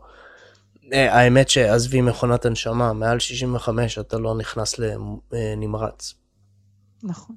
לא, פשוט לא מכניסים אותך לטיפול נמרץ. וצריך להבין שרוב מקרי המוות באיטליה זה לא אנשים שנכנסו לטיפול נמרץ ולא יצאו ממנו. רוב מקרי המוות באיטליה ספציפית זה אנשים שפשוט לא יכלו אפילו להיכנס לטיפול נמרץ. זה לא רק אנשים מעל גיל 65, אם אתה מעל 45 עם בעיות לב, גם לא. נכון, מחלות רקע וגיל, נכון. וזה היה הפחד הגדול, הפחד הגדול היה שפשוט אנשים ימותו בגלל שאין את היכולת לתמוך בהם רפואית. זה בעצם הבעיה, וצריך להזכיר שגם מדובר, בכל זאת יש אנשים שעדיין חוטפים שבץ והתקף לב ודברים כאלה, זאת אומרת, הבעיות הרגילות ממשיכות. זה לא שהם הפסיקו. נכון, כל המערכת הבריאות היא נשבתה בגלל הקורונה, כאילו לא היה מענה לאנשים שהם לא חולי קורונה, היו רק לאלה שהם כן חולי קורונה, כאילו אחוז מאוד גדול בספרד ובאיטליה, הם כן היו עם הנגיף, זה הבעיה. ובארץ עכשיו בוטלו את כל הניתוחים אלקטיביים, כן, רק משהו שכן דחוף, משהו רק אמרג'נסי עושים, לא עושים משהו שהוא אלקטיבי. זה גם כאן. מישהו אגב הזכיר שיננית, ללכת לשיננית או לא, כאן בבריטניה אין רופא שיניים, והיה סיפור לא מזמן, אי אפשר. כאילו, והדבר היחיד שיש לך ללכת לרופא שיניים זה הקירה וזהו, ולא עושים שום טיפול חוץ מזה. נכון, גם בארץ. באמת? גם בארץ, רק טיפול דחוף ברופא שיניים. אני פשוט בדיוק סיימתי את המבחנים שלי, קבעתי את התור לרופא שיניים, אמרתי, אני אסיים את המבחנים, אני אלך. לא קרה, כדי שאני צריכה לחכות עכשיו שקורונה תיגמר, ואני אוכל ללכת לרופא שיניים בשיננית. הכל סגור. הכל. זה מטורף, כי כאן היה סיפור על מישהו שעקר לעצמו שן. טוב, הוא זה מזכיר לי את הילדות שלי, אבל... זהו, זה סיפורים של סיביר כזה, זה סיפורים מהגולג. כן, וגם טיפולי יופי גם אסרו בארץ, אבל נראה לי בשבוע קרוב, שבוע הבא, זה יחזור. בדיוק קראתי את הכתבה שהם מאשרים את הטיפולי פנים בחזרה. כן, עסקים קטנים הם יפתחו קודם כל, כי אלה העסקים שיקרסו מאוד מהר. את יודעת, אם אתה חברה עם 500 עובדים, 1,000 עובדים, 1,500 עובדים, א', יש לך יותר יכולת לספוג, ב', אתה חי גם ככה, אלה חברות שחיות מהלוואה להלוואה. זאת אומרת, אין להם בעיה להיות leverage, ועם חוב, וגם הן מקבלות עזרה מהמדינה, אפילו בלי קורונה. לעומת זאת, אם אנחנו מסתכלים על עסקים קטנים, כולל אגב מה שקרה אצלנו, כן, אתה לא leveraged, אתה עם מעט מאוד הלוואות, אם בכלל אתה בגדול זה לא המטרה, ואלה עסקים שהם חיים על תזרים מזומנים, הם לא חיים על העתיד, הם לא חיים על הבורסה, הם חיים על מה נכנס, מה יוצא, אז טיפול פנים, כל הדברים האלה, ואלה העסקים שפשוט ימותו, יקרסו, ספרים, אני לא יודע מה יהיה עם ספרים. גם אני לא... אני חושבת שיהיה להם הרבה עבודה אחרי קורונה. אני סיפרתי את בעלי בבית. בדיוק סיפרתי השבוע את בעלי בבית, והוא אומר לי, כנראה שעוד מעט חוזרים הספרים בארץ. אז היום אשתי הולכת לטפל בי, כי היא לא מוכנה יותר לסיטואציה. כי אני אמרתי, אני ממשיך. אני הולך להיות פתחי שקקי. מצב שלך לא כזה גרוע. זה בגלל הקונטרסט, זה נראה ככה. תאמיני לי, אני בדרך להיות שילוב בין בן לדן לבין סנטה קלאוס, כן? זה איפה שאני הולך. אבל אוקיי, אז בואי נסיים אני לא יודע אם זה יהיה טון חיובי או לא, מה עכשיו המדינה לדעתך צריכה לעשות עבור מערכת הבריאות? זאת אומרת, איזה שיעור המערכת צריכה לקבל מהמצב הנוכחי? האם זה לגבי טיפולים באופן כללי? האם זה לגבי הכנות לשעת חירום? האם בלי קשר לשעת חירום צריך, נגיד, מה לדעתך השיעור אנחנו אמורים לקבל, ללמוד במערכת הבריאות מהמצב היוצא דופן הזה, כי זה מקרה קצה שמכניס את כל המערכת לכזה, אוקיי, what next? כאילו, איך אנחנו יוצאים מזה מהר יותר, אם זה קורה שוב? מבחינת המערכת הבריאות, מערכת הבריאות היא לא עובדת אף פעם לבד, היא עובדת ביחד כאילו עם המדינה, תמיד במשותף תלוי המצב במדינה, ואני חושבת זה תלוי גם עניין של הסגר, עד כמה הסגר הוא יימשך, ועד כמה יהיה פתיחה הדרגתית או בבת אחת. כפי שאני רואה, בארץ זה הולך להיות הכל בצורה הדרגתית, יכול להיות שזה יימנע מהדבקה מהירה, כי זה ברור שכשאנחנו נצא כולנו מהסגר, היא הדבקה חוזרת, כאילו, של האוכלוסייה. אז אני חושבת שמשרד הבריאות ומערכת הבריאות ובתי חולים צריכים להתארך בהתאם לזה. לדעתי גם כל המוסדות סיעודיים וגריאטריים ושיקום נשימתי ושיקום כל המוסדות של השיקום, הם אמורים להישאר בסגר, כמו שעכשיו, זה לדעתי, עד שכל המגפה הזאת לפחות לא מסתיימת. עד שלא יהיה חיסון. כן, עד שהחיסון ייקח נראה לי עוד איזשהו שנה, עד שהוא יגיע, אני מאוד מקווה שזה יותר מוקדם. כאן בבריטניה עכשיו התחילו ניסוי. עכשיו, ממש עכשיו התחילו ניסוי בבני אדם. העניין הוא ששוב, גם אם עכשיו יש את הניסוי בבני אדם. גם בארצות הברית שמעתי שכן התחילו. כן, נכון. העניין הוא שגם אם עכשיו מתחילים, אז סבבה, גם אם זה עובר בהצלחה, בואי נגיד שזה ייקח 3 חודשים הניסוי. בואי נגיד וזה עובר בהצלחה, אחר כך להכין פסי ייצור והפצה. נכון, וכמויות. פשוט צריך כמויות וכמויות וכמויות. בטח זה לא ייגמר בחיסון אחד.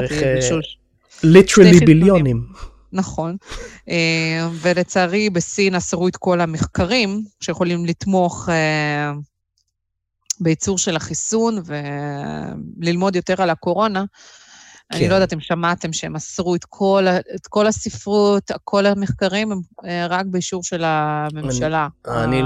אני לא ידעתי, אבל אנחנו יכולים עכשיו להתחיל להבין למה, כי למרות מה שאני אמרתי בעבר, מתחיל לעלות הסיכוי שזה לאו דווקא אולי היה משהו מהונדס, אבל אני חושב שעלה בצורה משמעותית הסיכוי שזה משהו שדלף ממעבדה. יכול להיות, זה מה שאנשים גם חושבים, גם שמעתי. עכשיו זה מתחיל להצטבר עוד ועוד עדויות, בייחוד העניין שהחולה הראשון בכלל לא היה קשור ל-wet market הזה. ה-wet market הזה נראה פשוט מונפץ. כנראה שהוא לא היה קשור בכלל ל-outbreak. וספציפית ה-SARS-like condition שהם דיווחו עליו, שאנחנו רואים עכשיו, ה-SARS-CoV-2, זה וירוס שבכלל המאגר הטבעי שלו לא נמצא בכלל במחוז הובי. נמצא במחוז גואנדונג. שזה אגב גם איפה שהגיע הסארס הראשון. אז כן, יכול להיות שזה כן משהו שדלף, יכול להיות. אבל אם זה כן, אז זה סין בברוך, אם זה מתברר. סין, אני מאוד מקווה שאם יהיה משהו שיצא מזה, זה יהיה הראשים של המפלגה הקומוניסטית בסין, הראשים שלהם על ספייקים. אני לא יודע אם את זוכרת את התמונות הדי זוועתיות של קדאפי בסוף דרכו, זה איך שאני רוצה לראות את הז'י פינג פונג ואת כל החברים שלו. האמת שגם, נראה לי גם אני, גם חצי מדינת ישראל, גם אם לא כולם. אני חושב שיותר מחצי. אני חושב, האנשים האלה דמם בראשם מבחינתי. אני מאוד מאוד אשמח לראות את הגופות שלהם מושחתות, שיעשו להם חמאס סטייל, כן? שיהרגו ויקחו אותם, יעשו את הפרייד כמו שהם עושים שם בעזה. שמים אותך על אוטו וגוררים את זה. עד הסוף, לא אכפת לי, אני מוכן ללכת פול ערבי על זה. זה היה גזעני עכשיו. כל העולם על הברכיים בגלל הקורונה, זה פשוט נורא, זה פשוט סגר את כל העולם, פשוט סגר נוראי. את יודעת, חכי, אנחנו עוד איכשהו, אנחנו עולם הערבי, אנחנו נצא מזה, את יודעת, הכלכלה שלנו תספוג מכה אדירה, יהיה אבטלה, כולל אני לצערי, ויהיה באמת, יהיה קשה מאוד, ואנשים ימותו, ואנחנו רואים כבר מה עובר על מערכת הבריאות. אבל אנחנו נצא מזה, ככה או אחרת. מה יקרה בעולם השלישי? אני לא רוצה אני יכולה לספר לך. ההורים שלי לא גרים בארץ, הם גרים באוקראינה, ואני כן יודעת מה קורה שם מהמילים שלהם, אבל זה נורא. מה קורה? איך הם מתארים את המצב שם? דבר ראשון, זה הגיע להם מאוד מאוחר. את כל הסיפור הזה, זה הגיע, אם אלינו זה הגיע לפני חודש וחצי, אז ברוסיה באופן כללי היה הכחשה על הקורונה, כאילו אין קורונה. הפיצו מלא סרטונים של כל מיני סבתות ששורפים את הקוב-19, ואומרים שזה המצאה של טראמפ להשווית את רוסיה ואת כל העולם. באוקראינה זה הגיע יותר מדי מאוחר, וכשקרה את כל האסון בספרד ואיטליה, והיו הטיסות מאוד זולות, וחצי מאוקראינה הרגישו שהם יכולים להרשות לעצמם לטוס, והם טסו מלא לספרד ואיטליה דווקא לאירופה, וחזרו עם כל הווירוס הזה הביתה, וגם למצרים, שבמצרים גם יש עכשיו מצב לא פשוט, גם של קורונה, ומערכת הבריאות שלהם קורסת, וגם למצרים, ואז כולם חזרו, וגם מלא מצרים חזרו לאוקראינה, עברו לאוקראינה, כי במצרים היה סיוט. ועכשיו, כן, כולם יושבים בבתים, ובעיה שיש מלא סקינים, האוכלוסייה מזדקנת באוקראינה, המון, כי כל הצעירים יוצאים לעבוד באירופה ובגרמניה, לרוב גרמניה ופולין באוקראינה. זה נורא, ומערכת הבריאות אין לה מספיק משאבים, ראש הממשלה שלהם החדש, הם לא יודעים מה לעשות עם זה, טוב, הוא ליטרלי ליצן, לא? כן, הוא ליצן. אשכרה. כן, הם לא יודעים מה לעשות עם זה, וזה נורא. האמת שאני לא יודעת מתי נראה את ההורים שלי, עם כל הסגר, בוא נגיד שפה אנחנו נצא מזה, מתי אני אטוס לשם, אין סיכוי, מתי הורים שלי יכולים לבוא לפה, אין סיכוי, ולקחת בחשבון שיש לי סבתא וסבא שבני 90, אז בכלל, אני לא יודעת מה להגיד לך. כן.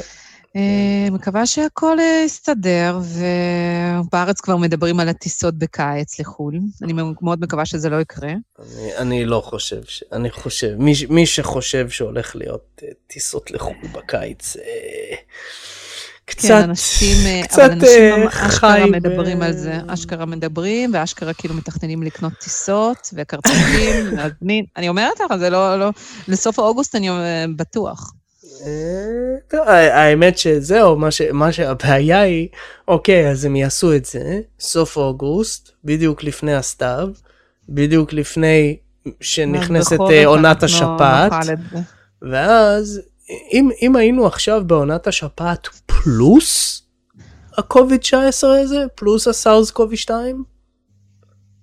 אין מערכת בריאות, כאילו גם ככה מערכת הבריאות בתקופת שפעת נמצאת על הקצה שלה, כן? במה שהם קוראים תמיד, 120% תפוסה. למרות שאני אגיד ככה, מתוך ההיכרות, אני יודע שלך האינטימית עם המערכת, כשבית חולים אומר 120%, הוא בעצם מתכוון 90%, כי כן, אתה יכול להגיע למצב טכנית, אתה יכול לשים שתי מונשמים על מכונה.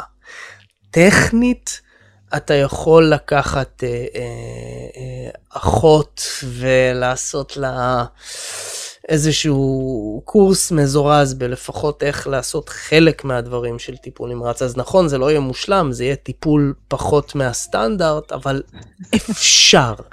וכן אפשר לשים מיטות בכל מיני חורים. יש איזה... לא, שוב, זה לא אולטימטיבי. כאן בבריטניה, אגב, הסיבה שאין ניתוחים אלקטיביים, זה בגלל שהם הסבו את החדרי ניתוח לחדרי טיפול COVID-19, בגלל ש... כן, כי אלה, דיברת על מערכת על ה-AC, על ה... כן, ICU. כן, המזגן, כן, המערכת עברור. ושם זה חדרים בלחץ חיובי. כי ככה זה חדרי ניתוח. אז זה היה הסיבה, הם מבודדים by definition, בגלל שהם צריכים להיות סטרילים. אז אין יוצא ואין נכנס מבחינת מה שקורה במערכת ונטילציה. זהו, מערכת ונטילציה, זה מה שרציתי. כן, הבנתי אותך. כן, אבל אולי הם לא הבינו, המאזינים. אגב, ריי בלו אומר שגם מלחמה היא מקרה קצה.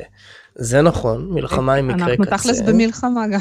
בדיוק, ואנחנו במצב מלחמה, ואנחנו גם בכלכלת מלחמה. ההבדל העיקרי הוא שבזמן מלחמה, השוק מושבת, אבל ההוצאות של הממשלה הן לא הוצאות של פול גז בניוטרל, אלא הוצאות של כל התעשייה מוכוונת לתמיכה בצבא.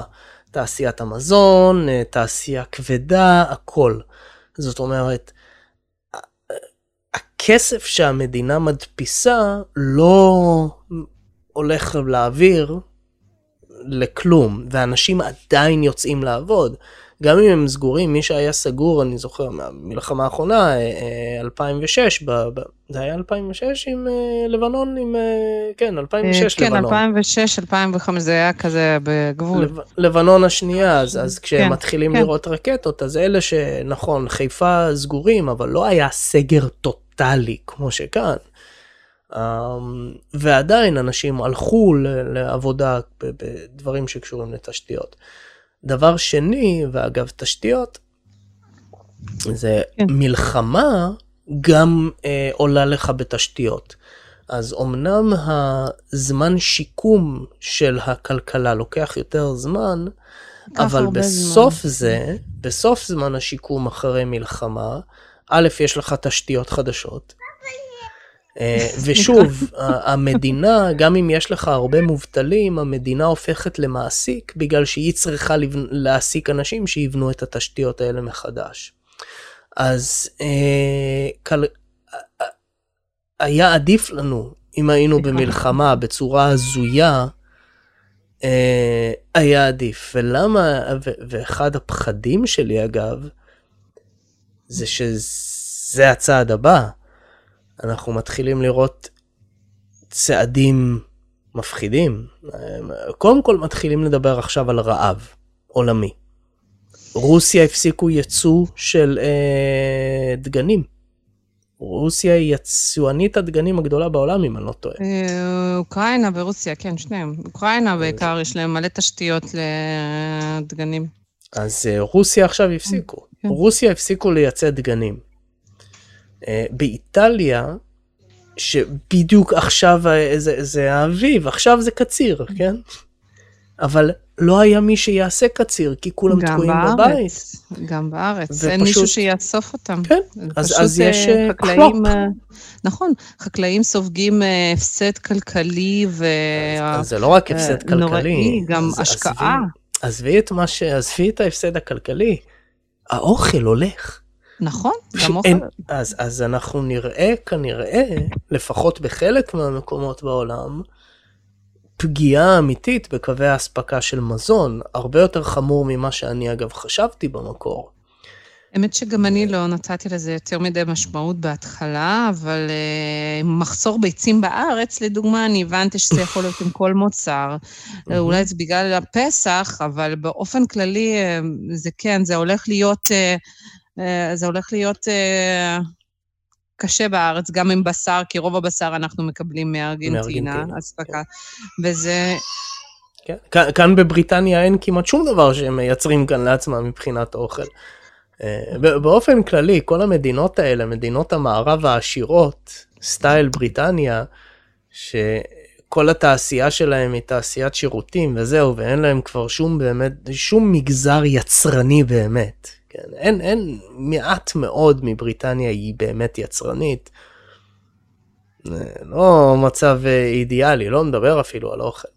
אבל הבעיה היא התחיל לייצר אוכל מהדלק, מהנפט. היה לנו המון. טוב, הנפט היום עולה מינוס. אבל הבעיה היא שאם אנחנו מדברים באמת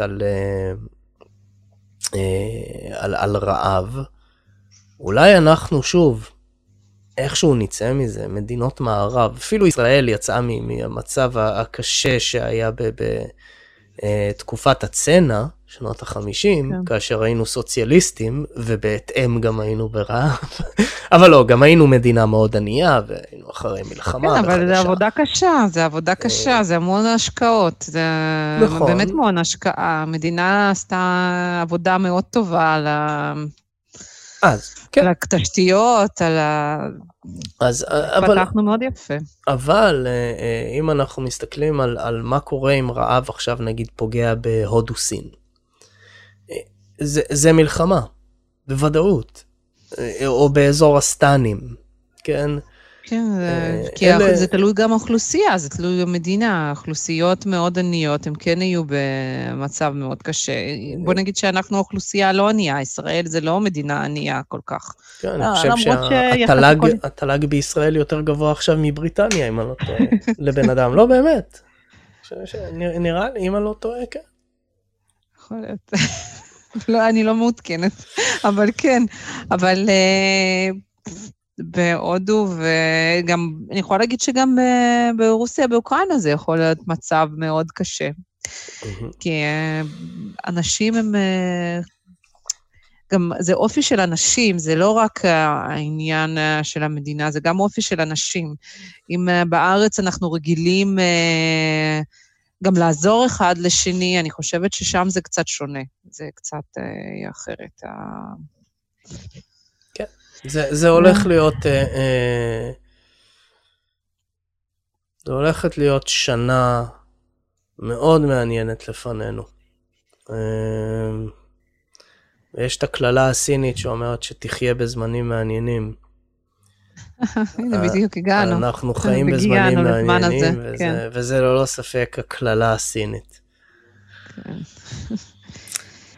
טוב, זה היה מדכא.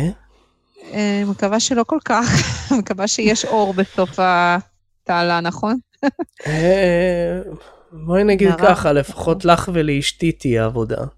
זה בדיוק מה שבעלי אומר, רציתי לעבור להייטק, אז הוא אומר לי, אל תעברי, כי אם יפטרו אותי, יהיה לנו לפחות מישהו שיעבוד במשפחה.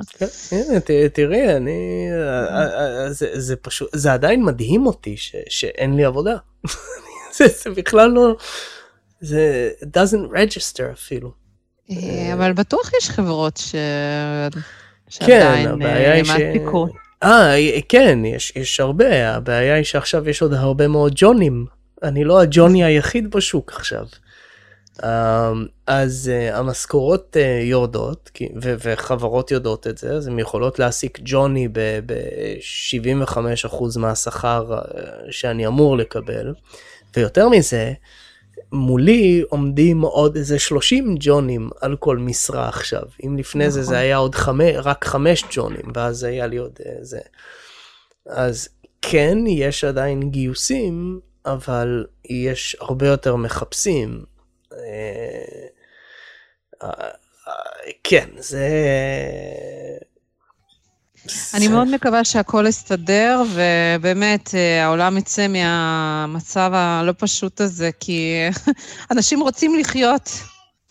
אנשים רוצים לחיות, אנשים רוצים לראות אנשים אחרים, לא רוצים להיות סגורים, רוצים ליהנות. אני מאוד מקווה שאנחנו נחזור לזה בקרוב. שנה. אפשר לדעת כמה זמן זה ייקח. בערך שנה. עד שיהיה חזרה מלאה למצב נורמלי. למרות שכבר עכשיו, אז אצלכם בישראל זה כבר עכשיו מתחיל פתיחת הסגר, כאן בבריטניה זה יהיה עוד בערך 3-4 שבועות, יתחיל הפתיחה, אז לאט לאט אנחנו נראה את המצב, לאט לאט חוזר לנורמלי, אבל עדיין יהיה איתנו החדשות באופן יומי, על כמה אנשים בבית חולים וכמה אנשים מתו, אין שום דרך לצאת מזה, והנזק הכלכלי עדיין יהיה מורגש, והתיירות תהיה virtually non-existent לשנה הקרובה.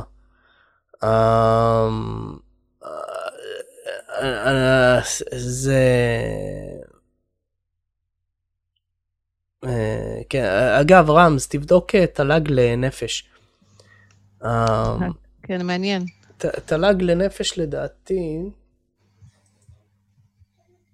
התמ"ג, כן, אז זהו, התמ"ג של ישראל יותר גבוה משל בריטניה, כן.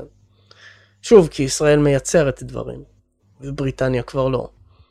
בריטניה קונה דברים, בריטניה היא כלכלת צריכה. כן, עכשיו זה יהיה הפוך. אני לא חושב שהבריטים בכלל מבינים לאן הם הולכים, אין כאן, כל הדיבור הזה בכלל לא קיים כאן, הם חיים אני חושבת שבריטים באופן כללי מלכתחילה לא רצו לפגוע בכלכלה, לכן הם התנהלו כמו שהם התנהלו. כן, א', כי גם ככה ידעו שהולכת להיות פגיעה בכלכלה בגלל ברקזיט. ואמרו גם זה עכשיו, העניין הוא שזה אנשים טיפשים, אלה אנשים לא חכמים, אלה אנשים שלא מבינים מה זה גדילה מעריכית, כאילו, איך נראה אקספוננט, ואיך מחלות מתפתחות, כאילו, איך נראית אפידמיה. ואם אתה לא מבין את זה, אז אתה לא מבין שלא לעשות סגר עכשיו, אומר נזק כלכלי גדול יותר בהמשך. זה פשוט, זה נובע מטמטום, כן? אני חושבת שזה גם נבע מחוסר ידיעה מה הולך לקרות, כי הם חשבו שהם יכולים לשרוד. כולם, את יודעת, אפשר לדעת, אתה יודע. אם אני בינואר, אני התחלתי לצרוח על זה, תאמיני לי, כולם ידעו.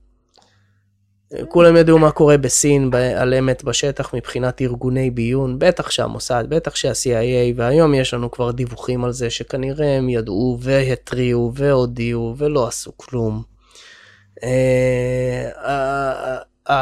למרות שארגון המוות העולמי, כאילו, שהם לחלוטין משטפים של הרוצחים הסינים, אני משתמש במילים קשות, אבל זה המצב שלנו. זה המצב שלנו. אז למרות שהם שיקרו לכולם במצח נחושה, נון-סטופ, מי שיסתכל על המאמרים שיצאו, היה ברור כאילו שמדובר על טיפות של, אז אמרו לנו, לא, מדובר רק בהדבקה טיפתית, כאילו, כן, נכון, אבל מדובר בטיפות של 4 ננומטר, שזה, נכון. for all intents and purposes, זה airborne, זה לא, נכון. כאילו, אל תגיד לי זה טיפתי, כאילו, כן, זה לא טוברקולוסיס, אבל זה... טיפתי זה 1.5 מטר, זה טיפתי, ופה זה קצת מעבר. קצת. פי שתיים, כן. מינימום פי 2, אנחנו מדברים, יש מחקרים על 8 מטר. וזה גם לטווח הזמן, יותר 3 שעות, 3 שעות באוויר. עכשיו, ושוב, טיואן הודיעו לארגון הבריאות העולמי שיש העברה בין אדם לאדם באמצע דצמבר, כאשר הסינים בכלל עוד לא שחררו כלום. זאת אומרת, כל הסימנים היו שם. ואצלי הסימן היה ברור, ברגע שראיתי פתאום את הסינים מקימים, המהלכים שהסינים לקחו, היה ברור שעכשיו זה רציני. אם אתה מסתכל על סין, מקימה 2 בתי חולים במרכאות, בוא נקרא לזה מה שזה, זה המעבדות מחקר של 1,000 מיטות, כל אחד בתוך שבוע, יש סיבה. זה שהם מקימים... הם ידעו לאן הם הולכים, כן, ברור שהם ידעו. ומה, וכל העולם לא שם לב? רק ג'וני כאן חכם גדול? לא, באמת, אני לא בדיוק הגאון היחיד בעולם הזה. כן, אני בטוח שיש אנשים במשרדי בריאות וכאלה שהם אשכרה יותר חכמים ממני, כמה שזה קשה לדמיין. זה גם יכול להיות שהם לא רצו להכניס את רוב האוכלוסייה רב העולם ללחץ מזה, תקשיב, אם זה היה פאניקה עולמית, זה היה נורא. עכשיו, לאט לאט כל מדינה בנפרד נכנסת לזה, זה לא... אני חושב נכון, בגלל זה היה השקר הזה של זה בסך הכל שפעת. כן, זה היה הרעיון של השקר, וזה היה שקר מלא. פשוט שקר. אם היו אומרים לאנשים מלכתחילה שכולם הולכים למות, אז זה לא שלא... לא כולם הולכים למות. לא, סתם, אני אומרת היפותטי, כאילו הם היו אומרים לכולם, עכשיו רוב האוכלוסייה מגיל כזה וכזה, סיכון למות, היו אומרים את זה בצורה כזו, במשפט כזה, אני בטוחה שבארץ, בסופר, אני לא הייתי רואה אפילו גפרור, לא יודעת, קיסם לא הייתי רואה. אני כבר לא מדברת על הקופסאות של מורים. אז אנחנו צריכים לסיים תכף, אבל תסתכלי על מה עשו בסינגפור. הראש ממשלה יוצא, אומר, שמעו חברים, הדבר הזה זה לא צחוק, זו מגפה רצינית, צריך לקחת את זה... תגיד את זה בארץ, לא, שנייה, צריך לקחת את זה ברצינות. דבר שני, היה ישר את ה-track and trace, עכשיו בסדר, הם משטר אוטוריטריאן, אז את יודעת, יותר קל להם לנטר שיחות ובני אדם ואיפה הם הולכים, כן, כי הם לא דמוקרטי, אבל בכל זאת, על המקום, אצלנו גם עכשיו בארץ עשו את זה, שלום בר גייז, זה אחד המאזינים שלנו,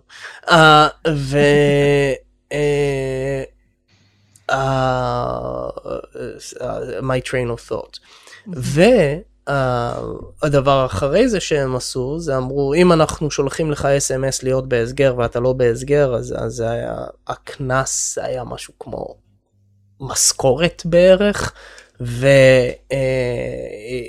זה הפרה רצינית, אז זה כלא. ובנוסף לזה, אמרו, חייבים מסכות, אבל אסור לאגור מסכות, מי שנתפס, כלא. ואסור לאגור מזון, מי שנתפס, כלא. עכשיו תנחשי מה? זה לא יקרה בארץ, זה לא יקרה בארץ. אתה חושב שבישראל זה אפשרי?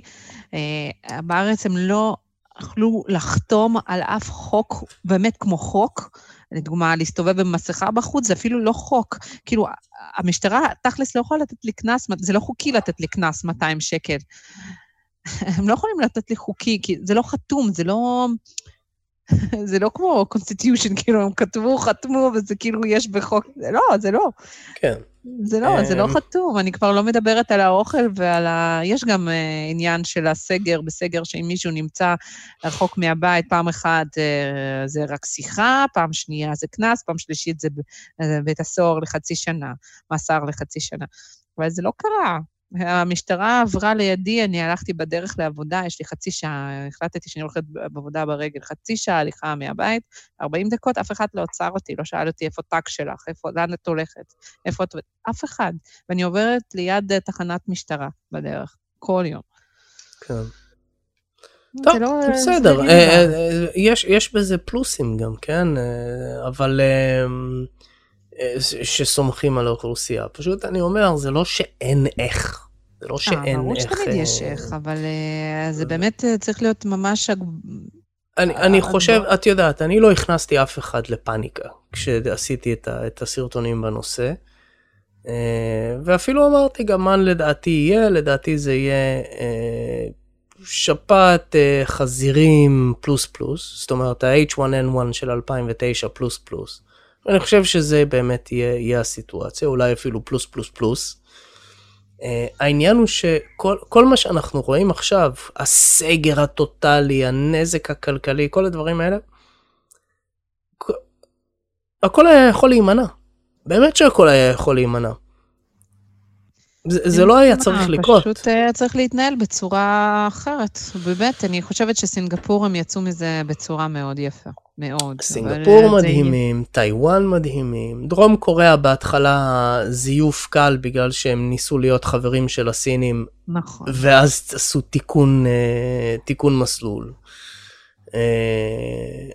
אז כל המדינות שנחשפו, בואו נעשה כך, כל המדינות שא' יש להם מדענים בממשלה, שזה דרום קוריאה, טיואן וסינגפור, אתם יכולים ללכת לבדוק, ובמקרה גם השר בריאות של דרום קוריאה, אם אני לא טועה, הוא בכלל אפידמיולוג, אז אוקיי, אז זה ברור. גם בסינגפור לדעתי. אם אני לא טועה, כן. ואז זה מצד אחד. דבר שני, כל המדינות האלה אכלו מכה בסארס של 2003, והם יודעים טוב מאוד מה זה המשטר הסיני, ועד כמה אפשר לסמוך על מה שהוא אומר. בטח ובטח טיואן.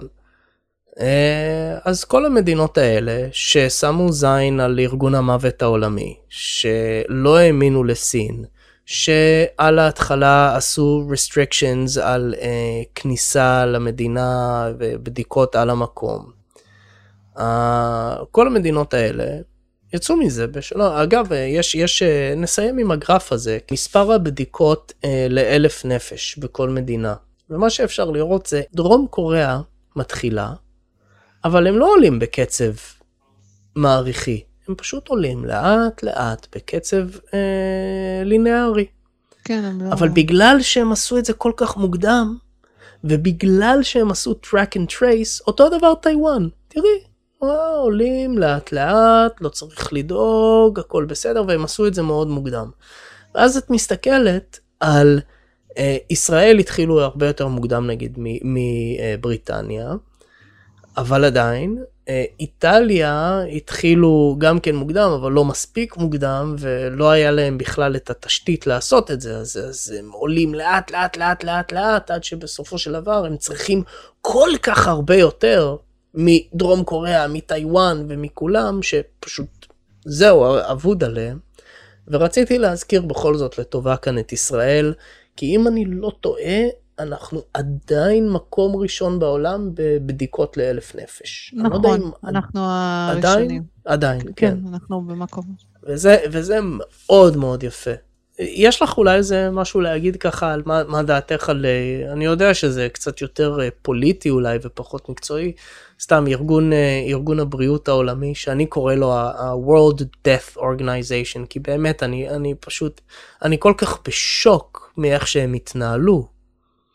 צריך לזכור שהם הכריזו שזה פנדמיק לפני חודש.